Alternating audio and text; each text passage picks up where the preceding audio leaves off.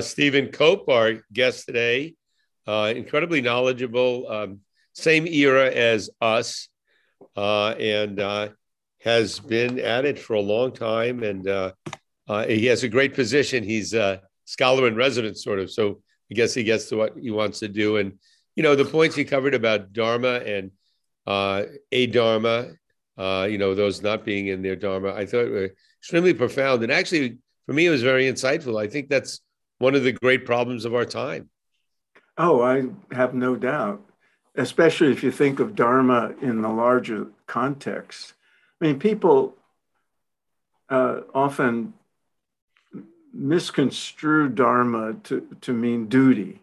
Right. Just duty. You have to do your duty. Right. And in the time of the Bhagavad Gita, doing one's duty was pretty clear cut because, it was a simple agrarian culture. They were probably, very small populations, and there was orderly set up to the, what you did in life. There weren't that many choices, and you had certain clear-cut responsibilities to your family members and your community and all that. But these days, it's so complicated to know right from wrong, let alone what you're called to do.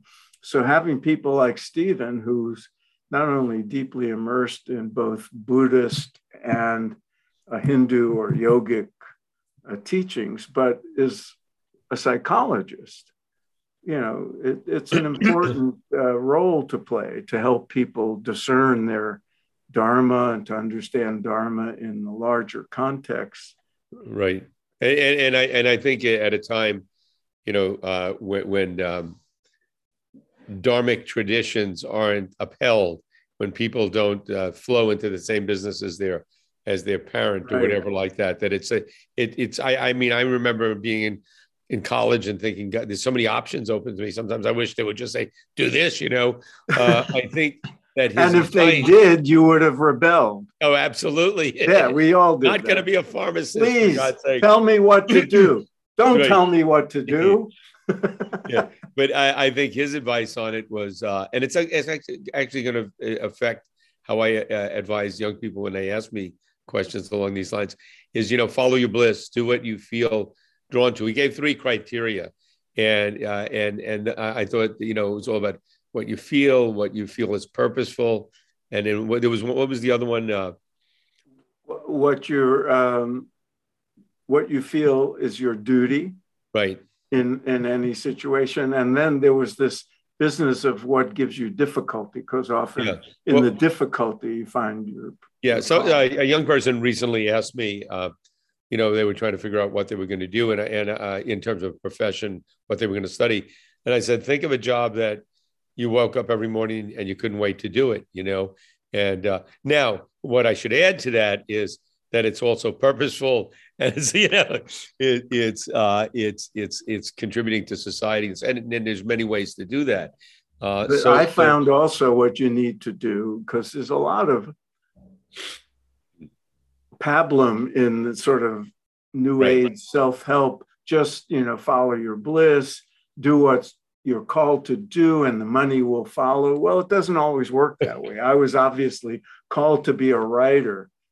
And then you learn, well, if you want to earn a living at it, you have to often write, and take on assignments you wouldn't that aren't, your heart's calling, and you have to make compromises and you have to do things. And there's an awful lot of people who are still waiting for the world to support their, labors of love. There's a lot to be. Sometimes you have to do what you have to do.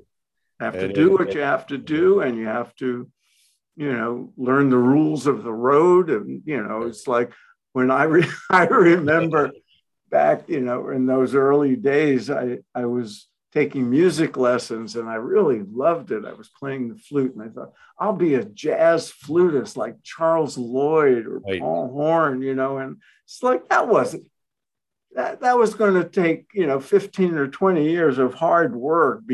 I was already past the age that people start these things. It was ridiculous. You know, no one was going to, I was not going to earn a living that way. Right. And I had similar fantasies about being a writer, and I had to learn some hard lessons along the way. The good news and the bad news in our culture and our society at this time, you have a lot of choices. And yes, it's good. Yes. It's good and bad. And I always envied those people who, like, you know, classmates. We all had them. You know, right. We were in sixth grade or high school, and they just knew what they were going to do. Exactly. I'm going to be an engineer. And they've been on that track since they were kids, and that was it. And they were. I always envied them because I went through like 6 different majors in college. You know, I was in the same boat, always thinking, what am I going to do? That's only one aspect of Dharma, you know, what your career should be. But and he brings in, Stephen did, you know, this important element of our responsibility to others, to our families, to culture, to community, to the world at large. And in the book we were talking about, I might as well plug it for him again and my friends at Hay House, Dharma in Difficult Times. He profiles social activists throughout American history as exemplars of the ideas he's presenting here, going through difficult times and being of service to the larger community. So, you know, he goes back, he includes people like Gandhi, but also people in American history I wouldn't have thought about, like Harriet Beecher Stowe, who wrote Uncle Tom's Cabin, and was important in the abolitionist movement, and some more recent activists, and Marian Anderson, the opera star. So right. Yeah, I mean, it was good having him, because oftentimes, and we've discussed this many times, people that are involved in spiritual growth, spiritual development, become very inward and can become sort of detached from society, even narcissistic, where he makes it very clear that even in looking at the yoga community in general, which he's very much part of, it's very white, it's very upper class, it's very, so in some ways, exclusive. Not that that community chooses to be like that, but I think all of us that are involved in spiritual development should think about how we can incorporate all segments, all areas of society. And it's like, look, I like opera, but if you go to an opera, and if you can afford to these days, and hear, you know, see a performance, you know, almost everybody in the audience is going to be, you know, upper echelons of society. It doesn't have to be like that, because in Italy back in the day, it was very much commonplace for everyone. So, and I think certainly anything yoga, that sort of thing. And we've had some people on, actually. Yes, we have. Penetrate and move in that direction. And we've also pointed this, you know, we have tried to point this out before. Yeah, and I'm pleased. Very often it's so that it indicates to me there's something going on that's getting people off their cushions and out of the self-centered orientation of spiritual development. It has to begin with that. Right. But then there's a certain maturity of being a human being in the world that enters in as people mature. And it's great that we've had spiritual teachers and leaders, Marianne Williamson being, you know, one of the important ones, and several others, Buddhist teachers, yoga people, emphasizing the importance of being engaged and doing what we can for social justice and, you know, the common good, right, as Stephen put it. So the more I feel good that we've been able to contribute in some way. Yeah. So he was, I'd like to have him back on, because many areas we can speak to with him, and I know his background, having been going to be an Episcopal preacher, and then goes from there to Kripalu. I mean, he's always been on a spiritual path, obviously. Even was, I think he was Quaker for a while. So, yeah, and a musician. Yes, we learned that after we stopped the recording. Yeah, so we should have him back on, because one of the questions I wanted to ask him about that we didn't have time for was, he's been at the fulcrum of the sort of meeting ground of psychology and spirituality for decades.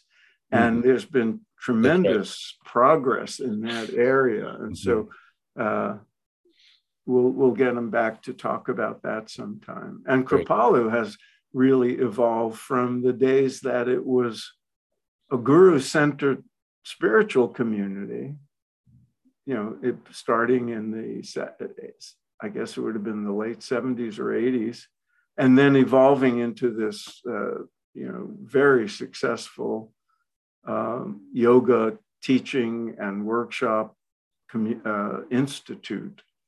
And they survived COVID when they couldn't have in-person gatherings, and they're back to maskless meetings like so many places, and let's hope it stays that way. And wanted to mention those people watching or listening, please hit the subscribe button. We would like that very much if you did that, and it's free. And please go to our archives and enjoy the many, many interviews that are there. And we have a lot of great ones coming up. Well, Phil, excellent. And many of our guests, one session is never enough. You know, all of our guests really would like to have on multiple times, because there's new areas and to we go. Shall, if we stay on the air. Yes. And if you want to contribute to help us stay on the air, it's not a donation because we're not a nonprofit, but if you go to spiritmatterstalk.com and you would like to contribute, the opportunity to do that is there. It explains it very clearly. And for those people that have contributed, thank you very much. And also for the people that just listen in, thank you very much. Yeah, thank you too. Let your friends know and subscribe. And we'll keep bringing you wonderful guests. Yes, please. Okay. See you, Dennis. See ya.